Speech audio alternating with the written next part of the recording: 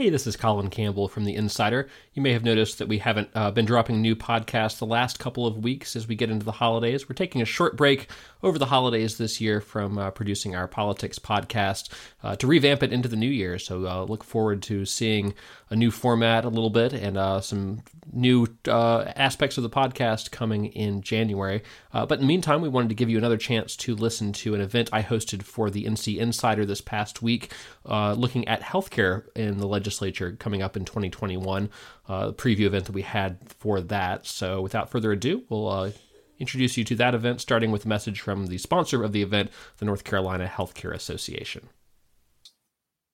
Hey, this is Steve Lawler with the North Carolina Healthcare Association, and I want to welcome you to the Insider 2021 Policy Preview on Healthcare. It's an exciting time in our state.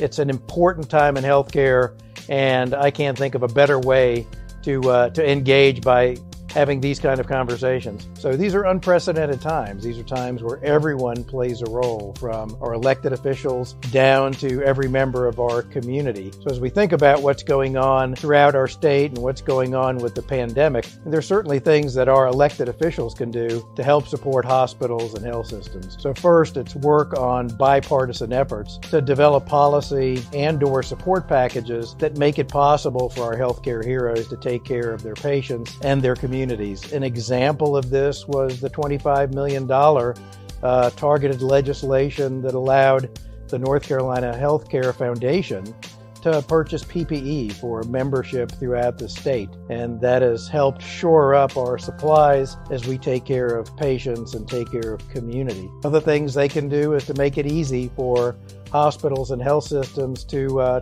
flex and to have the flexibility to expand or to add new staff to be able to take care of patients, families, and communities. We also believe that expanding coverage for every North Carolinian also an important thing that a bipartisan effort can yield. One of the other things that is really exciting that the association is taking on is we're working with our membership to think about caring for our community as our patient. We started this work by issuing a statement on equity, that really kind of put out there that any kind of racism or injustice or inequity or barriers that marginalize our neighbors and other North Carolinians is in fact a public health crisis.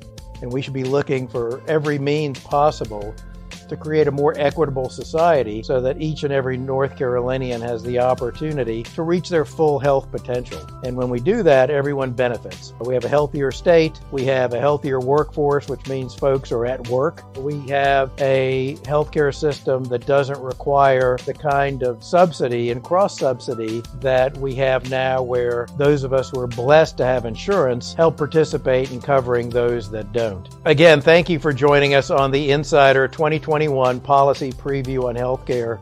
It's a great start for a conversation. It's a great start to work together, and it's a great start to roll up our sleeves and do everything we can to make North Carolina a better place for all.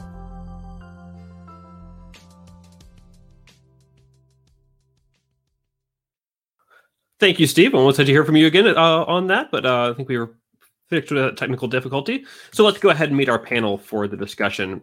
Senator Joyce Kravic is a Republican from Forsyth County. She chairs the Senate Healthcare Committee and the Health and Human Services Appropriation Committee. Outside of politics, she owns a real estate development company. Representative Gail Adcock is a Democrat from Wake County and a member of the House Health Committee. She's a nurse practitioner who until recently served as the Chief Health Officer for SAS Institute. Sue Ann Forrest is the Director of Legislative and Political Action at the North Carolina Medical Society, where she's worked since 2016. The Medical Society, if you're not familiar, represents thousands of doctors across the state. And last but not least, Tom Fetzer is a lobbyist with Fetzer Strategic Partners, where his clients include some of the state's largest hospitals and insurance companies. He's also a former Raleigh mayor and a former member of the UNC Board of Governors. Thanks all of you for joining us this afternoon. We'll go ahead and get started with the topic that, of course, is on everybody's mind these days, COVID-19. The current pandemic is going to cast a big shadow, I think, on next year's legislative session. So what actions, both in terms of policy and in terms of funding, do lawmakers need to take to address the impacts of COVID-19? And for that, let's start with Senator Kravic. Thank you, Colin. Thank you for having us. This is challenging times. There's no questions about that. We had some great policy initiatives that came along with the COVID packages in our last session. And we hear that we're going to get some more COVID funding from the federal government. So if that happens, that will be a real help to deliver the care that we need here in North Carolina. And as we said, these are challenging times. And, some of the rules have just had to go out the window because first and foremost, the legislature is committed to improving access to care in North Carolina, particularly our rural communities. And we've been laser focused on that for the last few sessions, and we're going to continue to do that. Even with the challenges that we're facing, we're going to continue to move to improve access to those rural areas and to improve access to care for everyone. And I think we've made some really good steps in the right direction, and I think we'll continue to do that in the legislature. All right, thanks. We'll go next to Representative Adcock. Your thoughts on COVID-19 response and what needs to happen come January?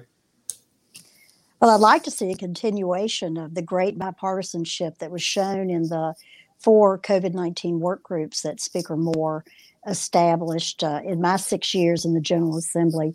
I think it was the finest example of the two parties pulling together to do what was right for our state, in particular, increasing the amount of testing available to the most vulnerable citizens, to removing barriers to providers who are trying to actually be there for their communities by waiving some requirements that in normal times, we would certainly enforce, but during the time of a pandemic, when it's really an emergency, to realize that it's more important to have the time, the bandwidth, and the complete focus on the care of the patient versus some paperwork.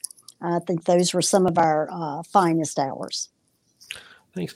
To go back to Senator Kravic on this, I know we're sort of hoping to see federal stimulus money come in and the legislature being able to allocate some of that. Given that the state government does have a decent surplus going into the new year, do you see any need, any advantage to doing any sort of state-based recovery package related to COVID? We haven't really had a chance to discuss all of that at this time. So, we'll be up to my colleagues and, everyone will be contributing into that conversation. So I'm not certain what steps will be taken. I know we have a lot of work to do. We've got a lot of things on our plate.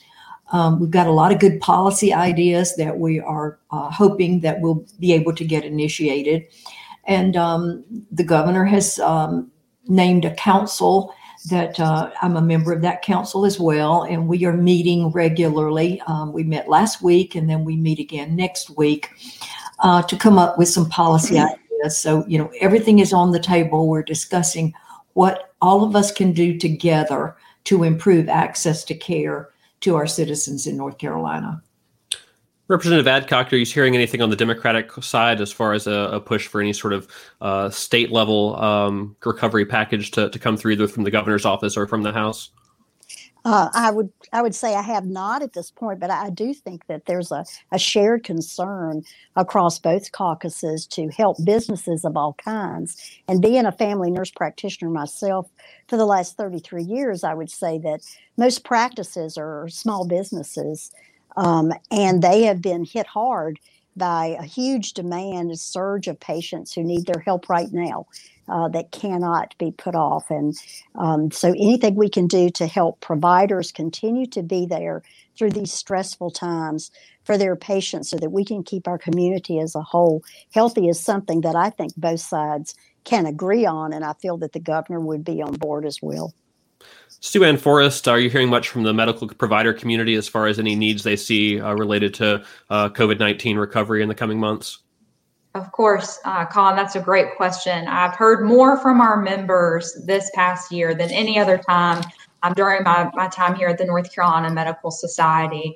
And I first want to say that we are incredibly grateful, much to Representative Adcock's point she was just making, for the support that the General Assembly has given independent providers, particularly those who are working in those rural and vulnerable communities, both in PPE funding as well as independent practice relief. And we have been able to utilize that and distribute it to those really high need areas. And I think we have a lot of success stories of being able to keep those practices afloat. I think one big concern from our members moving forward as it relates to the pandemic is telehealth and how we're going to utilize and reimburse for telehealth in the long term. Many of our practices have made the financial investment, which is significant, in investing in this technology. And they want to be able to ensure that patients can utilize this long term. So I think that is really key of what we're going to do with telehealth and telemedicine moving forward. Right. Tom Fetzer, any thoughts from particularly the hospital and insurance worlds about needs for COVID-19 relief or legislative action in the months ahead? Yes, Colin, thank you. And I'm honored to join this august group as the only low-life lobbyist invited to attend, and especially to be with Senator Krawiec and Representative Adcock, two of the most passionate and knowledgeable legislators, not only in North Carolina, but anywhere in the country. So I think COVID will forever change the way we think about our workforce, about the way we think about education, and I think it will forever change healthcare. And I think some of the things we've learned from COVID is that we can be more agile than we have been. And it's also shown us that we can work together. As a result of COVID, you've got insurers, providers, hospitals, provider networks working together to come up with solutions. One of the things that two of my clients have participated in, Blue Cross Blue Shield and Wake Med, have partnered with 6 other major hospital systems to reduce costs and to go to a value-based care system. One of the things that North Carolina could do is relieve some of the restrictions on expanding value-based healthcare approaches to all insurance plans. There currently it's limited as to how far that can be administered. And the other thing I think that's really important is 23 cents of every healthcare dollar is consumed in pharmaceuticals. And we've got to do something about the exploding costs in pharmaceuticals. In just the first half of 2020, there were 4,400 increases in prescription medications by Big Pharma, and only only about 400 cost decreases. So that's 96 cost increases for every one decrease. The profits of pharma companies are outstripping the other 357 non-pharma companies on the S&P 500. And this is just one example. In the United States, our taxpayers support 85% of the cancer research in the world, and yet Americans pay 50 to 100% higher costs for cancer drugs. So we've got pharmaceutical costs are the big cost increase driver in healthcare, and I think we've got to do something to address that. Tom brought up some interesting points there. If Representative Adcock or Senator Krawiec, if you'd like to respond a little bit there. May I do that? Go ahead. So I was really taken with, all of Tom's remarks are right on target, but I was really taken with the comments about telehealth. I'm going to tell you that this is a disruptive innovation that couldn't be stopped, and I believe the toothpaste is out of the tube with it. Patients have come to expect to be able to get certain healthcare services through telehealth. I want to give a shout out to all of our insurers in the state who stepped up with reimbursement parity for telehealth visits, even for providers like my practice that did not have the entire platform in place to meet all the specs that would have been required pre-COVID. This has been a huge benefit to patients, a huge benefit to providers. There's just no way to overestimate the difference that the ability to provide care this way has provided. And because of now this greater demand for the use of broadband for not just healthcare, but also education and economic development, it just begs the question of what our state is going to do about expanding rural broadband across the state equally, because we continue to now have an even bigger case for the haves and the have-nots when it comes to internet connection, and we just can't have that. We also can't expect our hospitals, both the larger ones, but particularly the rural ones, to be able to provide robust quality, outcome-based care in their communities using telehealth if they don't have high-speed internet. So that's just something that is critical and top of mind, I think, to all of us. I was very appreciative that he brought that out in his remarks. Senator Kravic, do you want to add anything on that topic? Go ahead, Dutch. Go ahead, Tom. If I may, Representative Adcock makes a great point. When the insurers expanded coverage parity to telehealth visits, they saw a doubling. Just in 1 month, from February to March this year, they saw a doubling in telehealth visits. I recently read where Duke Healthcare had 1,000 telehealth visits in one day. So this is obviously a new tier of service that the customers are going to demand, and they're increasingly comfortable with. And it can dramatically increase access to healthcare and also drive down costs at the same time. And that is something we should all be celebrating and trying to make more, affordable and profitable and accessible in North Carolina. Senator Kravic, any thoughts on the topic? Yes, I'll just add to that. Great points from both of my colleagues there. Tom, the pharmaceutical prices that you were talking about are just staggering that we have had these kinds of increases that are driving some of our health costs just unbelievably skyrocketing. And that's a great point that you pointed that out. Absolutely, broadband access. There aren't too many bright lights in this COVID pandemic, but one of them is the exposure of what we really are lacking in North Carolina. That has been a good thing that we are aware of all of these things. And it has driven the telehealth that we've been just sort of nibbling at the edges of for a number of years. And we all of a sudden have had to open up and say, okay, we've got to provide care to these people, and this is how we have to do it during these times of a pandemic.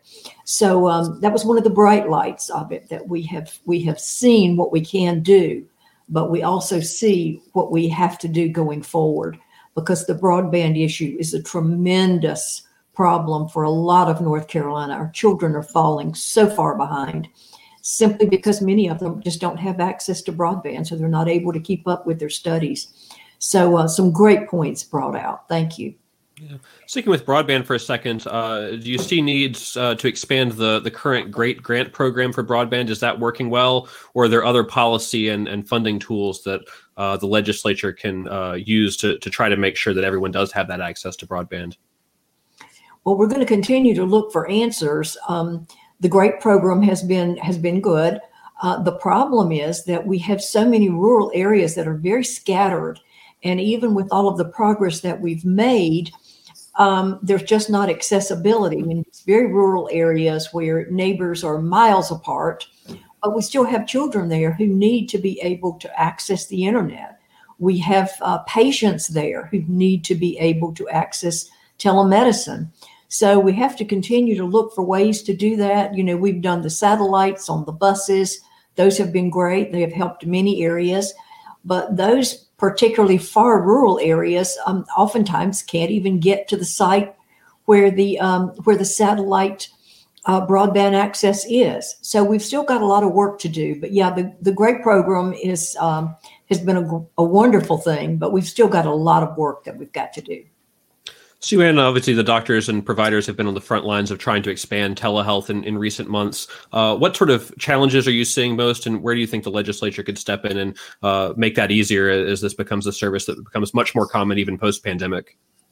Yeah, the North Carolina Medical Society and the North Carolina Medical Society Foundation have been incredibly supportive of the GREAT program. It's actually been on our legislative priority list for, I think, the past 2 legislative sessions. So this isn't a new topic area for us. What I'm hearing most from our members is not just the impact that it makes on health, but like Senator Kravic and Representative Adcock have mentioned, the impact that it has in the education sector, the business sector, which I would argue does relate to the overall health and well-being of our communities.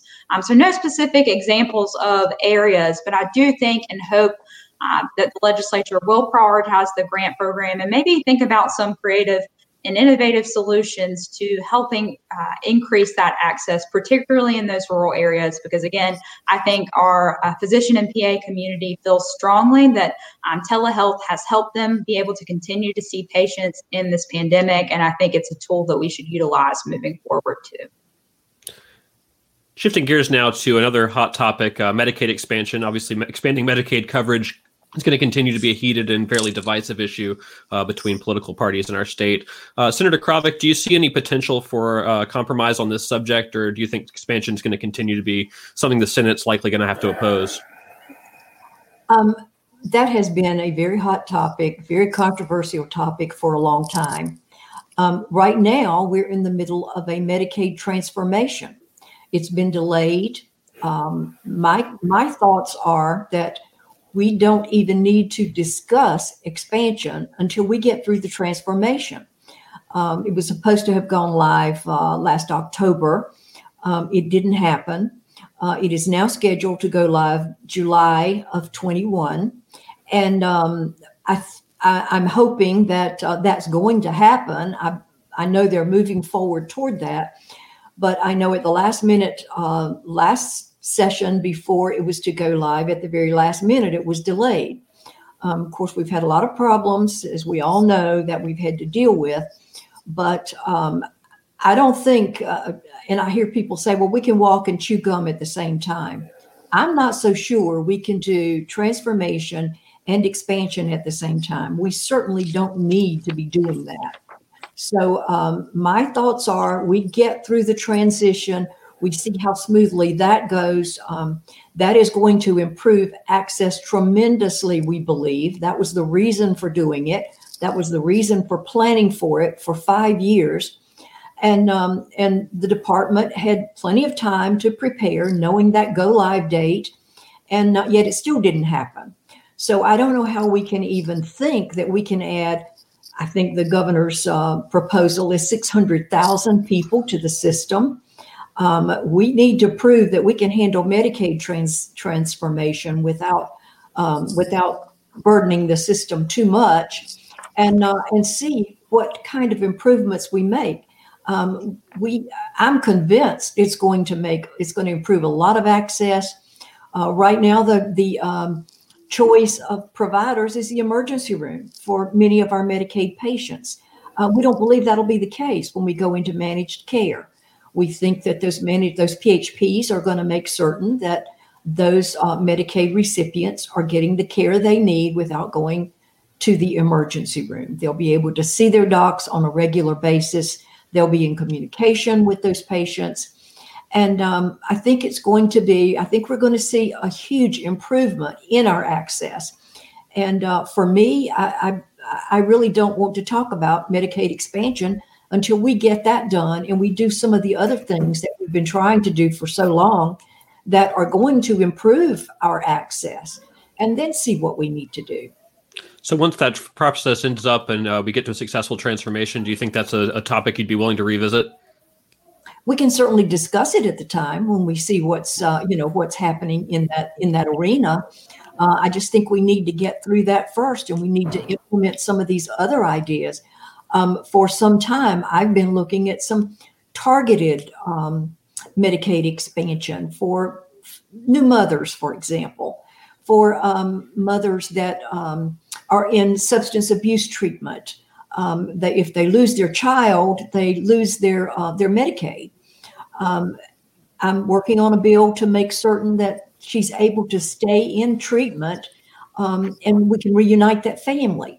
There are just so many things that we can do in that Medicaid space without, and the only conversation that we've had about Medicaid expansion is to 600,000 people.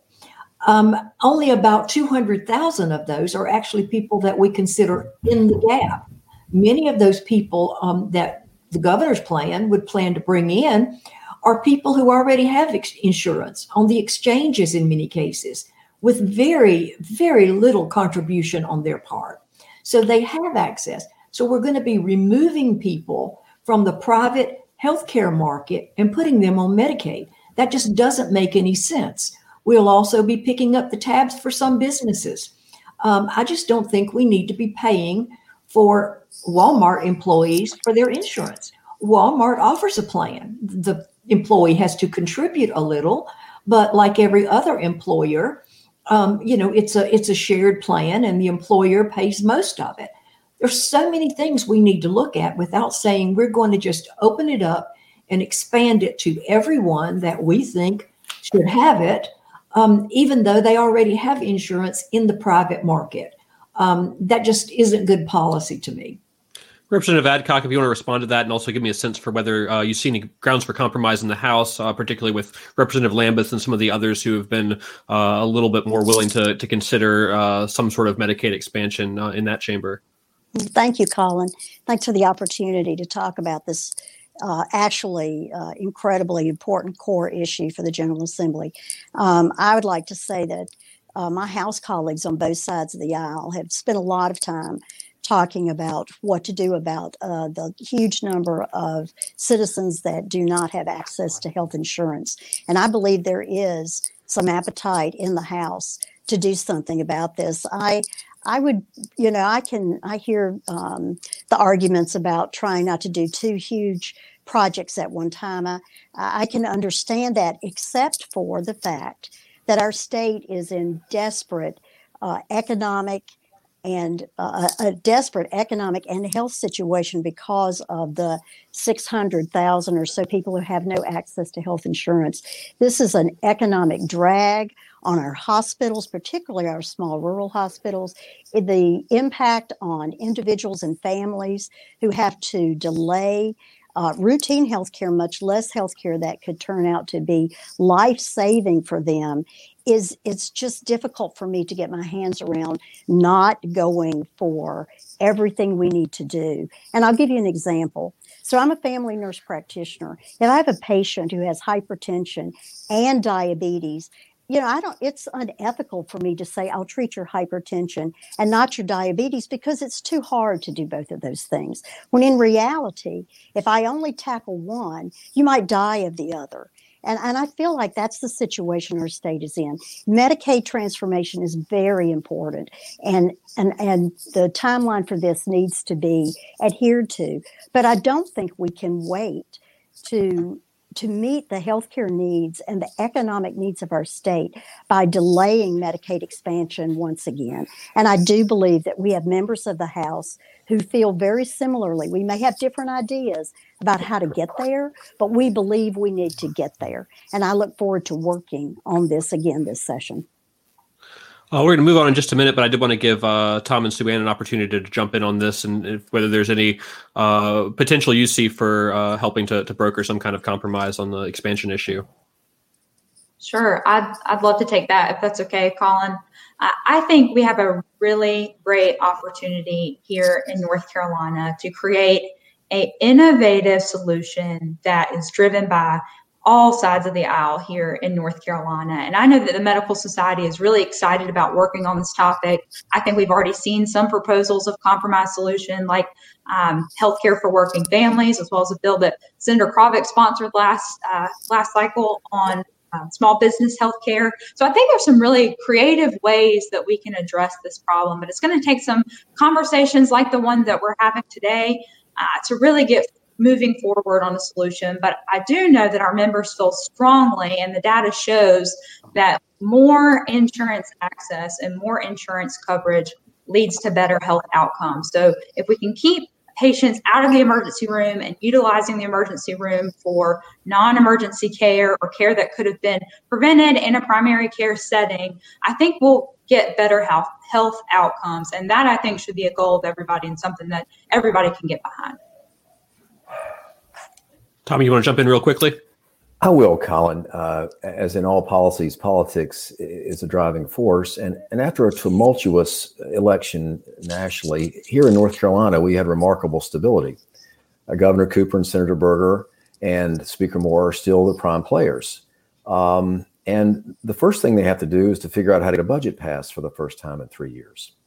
And I actually think that if Governor Cooper had not held the budget hostage to his particular version of Medicaid expansion, we would have had two budgets, and we would also have had some movement on Medicaid expansion, because I do believe there is some interest in both chambers of finding a way to go forward to expand healthcare without accepting skyrocketing costs. And the Republican resistance is based on their experience in rapidly and exponentially escalating unchecked Medicaid costs in the decades prior to their becoming majority in both chambers in 2011.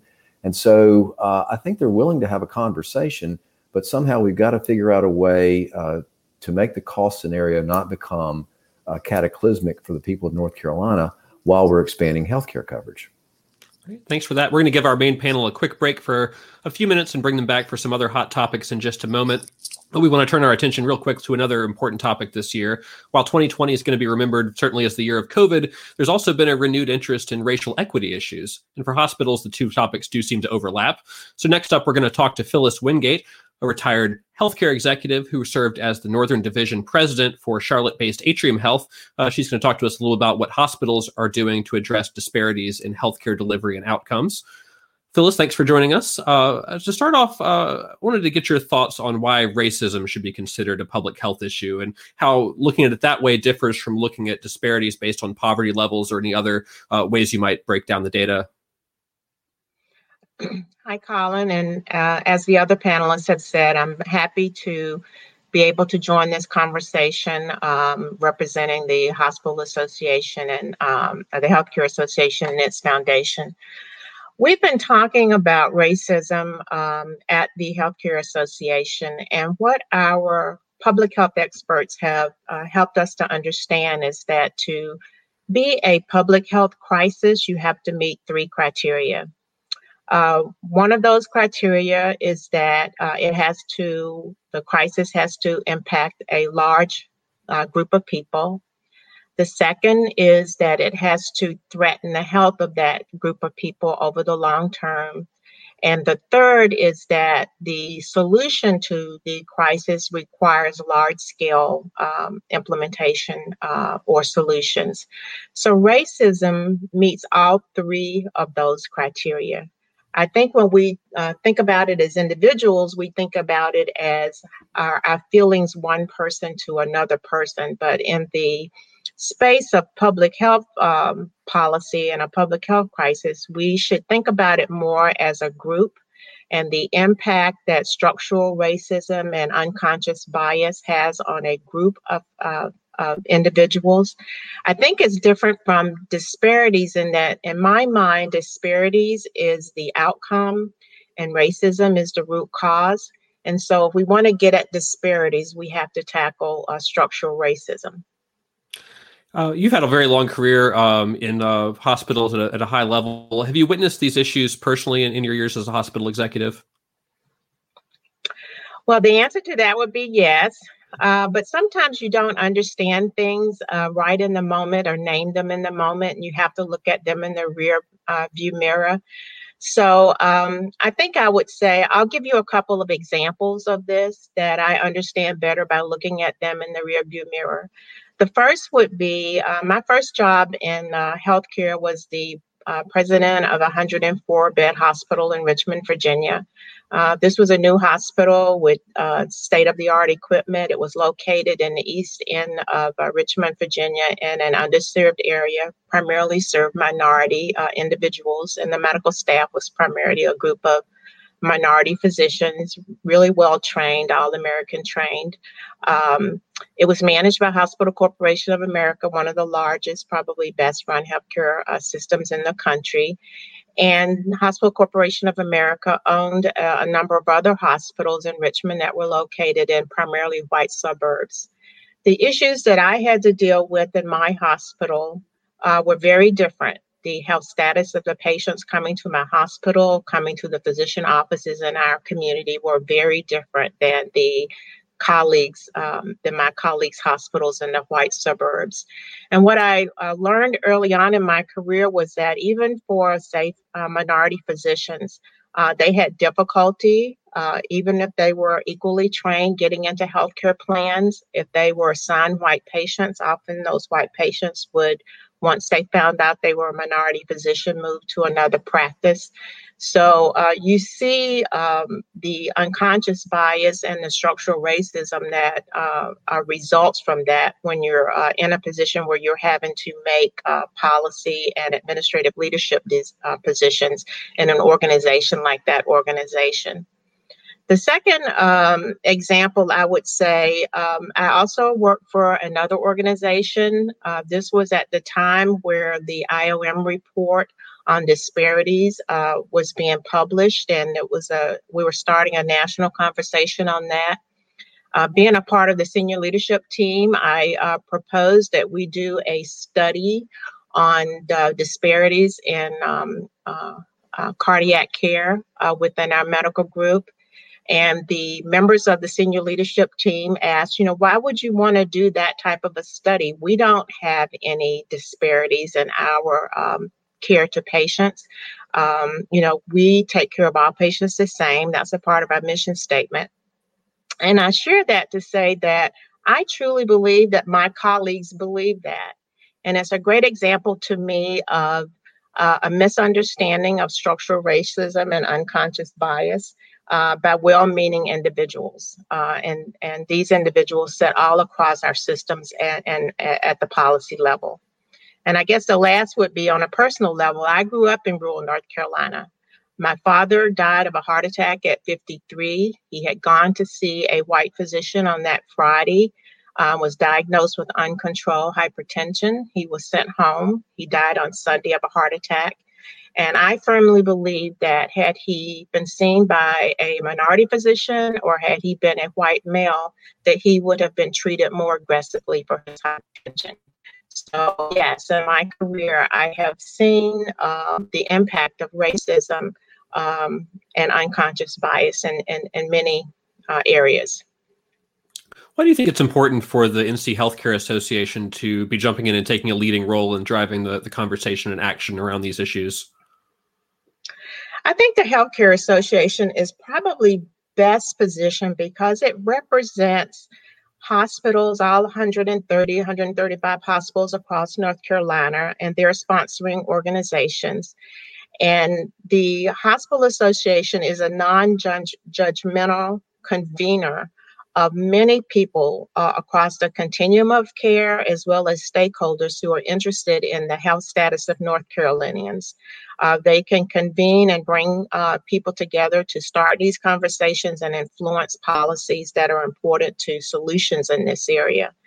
Also, for a long time, the Healthcare Association has been the collector of data related to hospitals, starting with financial data related to hospitals, but also over the years, including quality data and patient safety data. And they have the infrastructure and the expertise to build a data platform that will help us understand this issue better and understand how we can find solutions to it better. They also have the ability to share best practices across all of these organizations, and they have the ability to influence policy. We have great relationships with many partners throughout the state, the legislative partners, foundations, providers across the continuum. So I don't know of another organization that has as broad a reach, that has as much influence on the multiple stakeholders that are involved with improving the health status of all North Carolina citizens than the Healthcare Association. Have you seen any best practices so far that could be good examples for healthcare providers addressing this issue? And where do you think more study is needed now, particularly that the Hospital Association is involved? I think the healthcare organizations are working internally and externally on this issue, and there are some obvious best practices that are emerging. Internally, I think many organizations are setting up population health departments. They're recruiting diversity and inclusion officers. They're educating their workforce and their providers on unconscious bias. Externally, there's a lot of innovation, including healthcare organizations buying real estate and providing no-interest loans to individuals in minority communities. There's an example up in Appalachia where the hospital built a walking trail so that people in that community could get to the hospital easier. They're converting or underutilized assets into wellness centers or other types of organizations in rural communities that meet those community needs. So there's a number of examples of best practices, and the Hospital Association is busy trying to make sure that they gather that information on best practices and that they are shared across the state. Any data you think that still needs to be collected to really get a handle on the issue? There's lots of data already. I don't think we need to collect any more data to make the case that this is an issue. I do think that data is needed to be able to help us make smart decisions about where to begin this work. It's a lot of work to be done, and I think data is needed to be able to measure the success of our interventions. That data needs to be collected by a neutral party, I think, and it needs to be protected, and it needs to be shared in a way that is instructive to us being able to tell whether the interventions that are being made are going to be successful. All right. Thanks, Phyllis, for that. Really great insights on a really, really important topic concerning healthcare going forward. Joining back from our final segment of today's event, we'll turn back to our panel. Senator Joyce Kravic, Representative Gail Adcock, Sue Ann Forrest of the NC Medical Society, and lobbyist Tom Fetzer. This segment, I want to get a little bit into some of the nitty-gritty regulatory issues that the legislature is almost certainly going to be grappling with, starting with what's sort of a perennial one, certificate of need. Those who aren't involved in the issue know it well, are the regulations that sort of determine where healthcare facilities can be built. It's been a perennial topic of the legislature as to whether that should be deregulated and have some more sort of free market approaches to that particular aspect of healthcare expansion. But so far, not much has changed. Senator Kravic, do you plan to pursue changes to the system again this year? I know you've been a key sponsor of that legislation in the past. And what would make you optimistic that that could pass the legislature this time? I think that we will have some form of reform. I just want to give you an example of a recent issue. One of our rural hospitals that is in trouble. They're getting ready to close because they're financially, they just can't hold on any longer. There was a purchaser wanting to purchase the hospital in a rural community. They could not use the hospital for what, and I don't remember what they wanted to use it for, what their intent was, maybe cancer or something, I can't remember. But because another hospital had a certificate of need in that area, they were not able to do it. That certificate of need, this particular entity had held for years and had never exercised it. We have to have some reform in the certificate of need space. It is outdated. North Carolina is the fourth most regulated state in the country. We regulate 28 services. There are several studies out there that say that would be one of the best ways that we could reduce costs and improve access to healthcare in North Carolina because we are so restrictive. I think New York, New Jersey, and maybe Hawaii or somewhere. I mean, nobody in our geographical area, even close to us, on the regulations that we have on certificate of need. So I think it's absolutely necessary that we look at some kinds of reform to our certificate of need space in North Carolina. And I think it's going to make a huge difference. And one thing I just want to back up to Colin for just a second, if I may. Sue Ann mentioned the Small Business Healthcare Act that I sponsored last session. Thank you for bringing that up, Sue Ann. That is one of the best pieces of legislation that I think we have done in North Carolina in a long time. Huge support for that bill. The business community, the chamber, I don't know anybody who was opposed to it. In the end, there was some opposition at first, but we worked out all the details and it was very, very popular. It was estimated that that bill was going to bring 100,000 people from the uninsured rolls to the insured rolls. That's huge. That is huge. And it's going to reduce costs for all of those small businesses. It was stopped by the Department of Insurance because there is another state where there is a challenge on a lawsuit. I'm going to be advocating to the insurance commissioner that we go ahead and roll that out. We don't know what the court's going to do. It may be years before that decision is made. North Carolina could already be offering low-cost insurance to a lot of employers that they would be able to cover their employees. So I'm going to be advocating very heavily for that as well.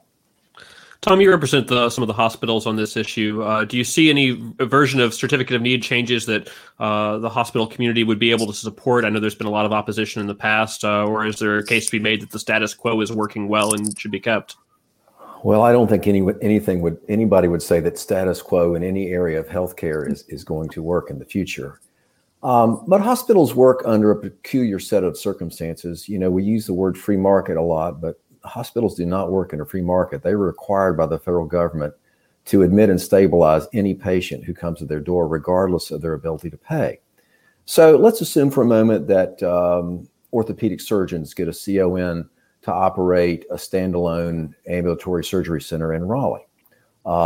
They can charge less for that operation than the hospital can, because a hospital payer mix is 1/3 private insurance, 1/3 Medicare, Medicaid, and 1/3 no pay at all, which means that 2/3 of the procedures they get reimbursed less than what it actually costs. So the orthopedic surgeons can make more money, and they can charge less for that surgery, but they're not open 24/7. They don't have an emergency room, and they get to pick their payer mix. So if we're going to do this and make it fair for everybody, if you want to reform CON and allow different medical practitioners to open up their own mini hospital, then they have to be required to stay open 24/7. They have to run an emergency department. They have to accept any patient, and they have to accept any patient regardless of their ability to pay. Then and only then are you going to have CON that has a chance of working, because otherwise, different little physician groups will just set up practices that will bleed the profitable lines of business from the hospital, and they'll get stuck having to charge the patients who actually come to the hospital even more money to pay for the 2/3 who aren't paying for the full reimbursement cost of the services. So it's a tough one. It's a tough one. But hospitals are willing to be a part of the conversation. But here's the thing. What we know about government is government always works better when it incentivizes outcomes rather than forcing outcomes. And what we've learned from COVID is that insurers and providers and hospitals have developed an unprecedented sense of collaboration and willingness to work with patients for better outcomes. And I think as long as the legislature is willing to include all the players in helping to create the solutions for the future, we'll get to a better place. Senator Kravic, you want to respond to some of the concerns that Tom raised? Yes, I love you, Tom. I love you too, Joyce. The bill that I sponsored actually did take care of most of the concerns that you just brought up. I'm aware of that. We're going to have so many pro bono cases. Basically, they were going to have charitable care. We were requiring that they have so much. Now, 24/7, they don't stay open, but most hospitals are open because of their emergency rooms. They don't necessarily schedule elective surgeries all 24/7. So we may have to talk about that, but I'm looking forward to talking with you about it, as I always look forward to talking with you, but hopefully we'll get some reform on certificate of need that's going to be good for North Carolina. Anyone else want to jump in on that topic before we move on to the next topic? Hearing none, let's talk medical licensing for a moment. Those issues seem to be another frequent topic of conversation at the legislature, ranging from out-of-state providers being able to serve North Carolinians to what medical providers with which level of medical licensing can provide certain services. Do y'all see any major reforms that could be in the works or could be necessary next year? And we'll start with Representative Adcock on this. Well, thank you for that. I was hopeful that I would get this question. Absolutely. I think as we are entering an unprecedented time for needs for financial assistance and having less money than we would want to have, we need to look at a couple of things when it comes to regulation. And the first is to decrease barriers to out-of-state licensed professionals who are entering practice in North Carolina. I think we can improve our processes on that, particularly a subgroup of these people are veterans and the spouses of veterans. If we want to increase the pool of providers in our state, there's a lot we can do in that space. But the other, I think as I'm entering a session that we know where the needs are going to be great and the finances are going to be slimmer than usual, that we need to look at some regulations that currently tie the hands of licensed providers and prevent them from providing the full amount of care that they're educated and certified and trained to do. Particular groups, if you want to, nurse practitioners, physician assistants, certified nurse midwives, pharmacists. I believe our state needs to deploy our entire workforce to its full extent. And we can do this actually in a budget neutral way, because at a time when people are going to need, we need more money for education. We need to look at broadband. There's so many things we need to spend money for. This is one of those things we can do that will increase our bandwidth for providers and actually be a budget neutral solution. Senator Kravic, any thoughts on what Representative Adcock just outlined, but the licensing issue as a whole? This is something she and I agree on completely. Several states have expanded the, you don't even need to expand the scope of practice, just allow providers to practice at their trained level. And we've been talking about our rural areas and how many new providers we need in those areas to take care of the needs of those citizens. Arizona did I guess you'd say a pilot where they allowed nurse practitioners to practice at their full authority. After 5 years, they had reported a 73% increase in providers in rural communities, 73% increase. So there are a lot of things we can do in the licensing arena. We've done a lot of that, as Representative Adcock mentioned, for our military spouses. We've allowed them to be able to move through the system, to have reciprocity, to not have to jump through hoops to get licensed in North Carolina. And there are a lot more things that we can do in that arena. So Representative Adcock and I agree completely on this, and I'm looking forward to working with her on making that happen. Thank you, Senator. Can I just add to that? I appreciate the great collaborative work we've done on this. And I would just add that this is not a new idea. 23 states in the country and the District of Columbia have passed such legislation, and some as long as 25 years ago. Arizona was one of those. And not a single one that's ever passed this kind of legislation that allows advanced practice nurses, for example, to work within their full licensure has ever gone back and gone back to the old way of doing things. Right. So what they have learned is it serves their citizens well. And that's exactly why North Carolina should do it as well. Exactly. Sue Ann, I wanted to get you a chance to jump in on this, since I know there's been some concerns voiced by physicians in the past about unintended consequences with making some major licensing changing. Do you see any sort of concerns that should be considered as this issue comes up? Sure. Our members really believe that education and training are incredibly important in patient care. And I think we can all rest assured that we want to see the best and the brightest of whatever specialty area that is when our family members are being seen by any particular provider. I do think that a value-driven healthcare system, like we're moving towards in Medicaid transformation and in the private market sector, is going to increase the team-based setting that we think is so important, and utilizing all members of the healthcare team effectively will be incentivized to do that even more so. So I think that's really something important to note.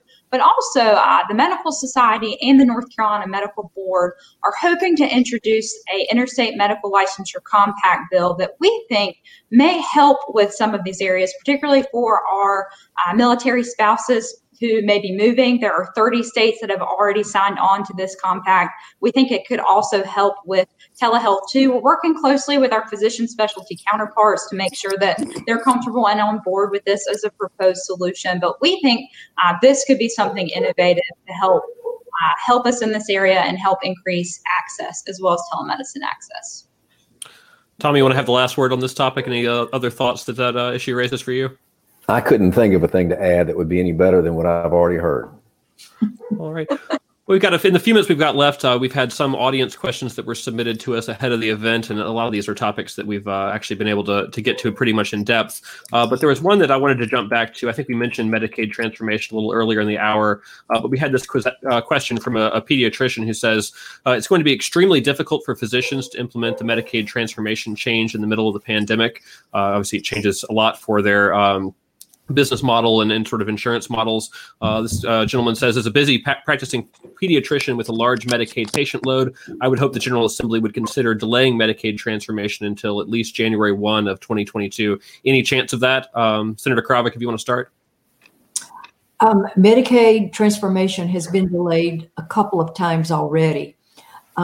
I don't see that happening. I certainly understand what he's saying. It's not going to be easy in the middle of a pandemic, but I don't see delaying it again. We have so many contracts are out there. These providers, based on the go live date that we had before, they were losing millions of dollars every month. They set up the infrastructure. They were ready to go. They made a commitment to North Carolina that they were going to do this, and they were ready. And then when we put on the delay, a lot of these providers were just bleeding for a year now, more than a year. And I don't think we can. I don't think it will be easy for that to be delayed again. It has been delayed a number of times. I understand we are in a pandemic, and I get that, and it's really a difficult time for everyone. But I don't see transformation being delayed again, certainly not at the legislative level. Representative Adcock, anything you're hearing on the House side or any concerns you may be hearing from the folks over at Health and Human Services about the current deadline, which is coming up on us fast in the middle of this coming summer? No, I haven't heard anything in specifically. I would say that I know DHHS is committed to Medicaid transformation. They've done everything in their power to hit all the milestones on time, and they believe that this is the right thing for the Medicaid program to transition to, and they will do their best to meet all the deadlines. Sue Ann, are you hearing similar concerns from other providers, or are a lot having sort of a different perspective on how easy this transition is going to be able to navigate it from the provider perspective? Yeah, Colin, thanks. I think we all need to be reminded that Medicaid transformation is called Medicaid transformation, right? We are completely changing the way the Medicaid program works. We think for the better long term, again, because we're utilizing more team members, we're moving to a value-driven system, but that comes along with a lot of challenges to our physicians and other healthcare providers within our communities. I do want to brag on our members in particular. North Carolina has one of the highest physician Medicaid participation rates in the country. And I think that's great and that is fantastic. And we want to make sure that we keep that moving forward into this transformation. But that doesn't discredit the fact that we're in a pandemic right now, and it is going to be incredibly challenging, like Senator Kravic mentioned. But I think we will need to move forward so that we can get to those better healthcare outcomes that we believe will come along with moving to the managed care system.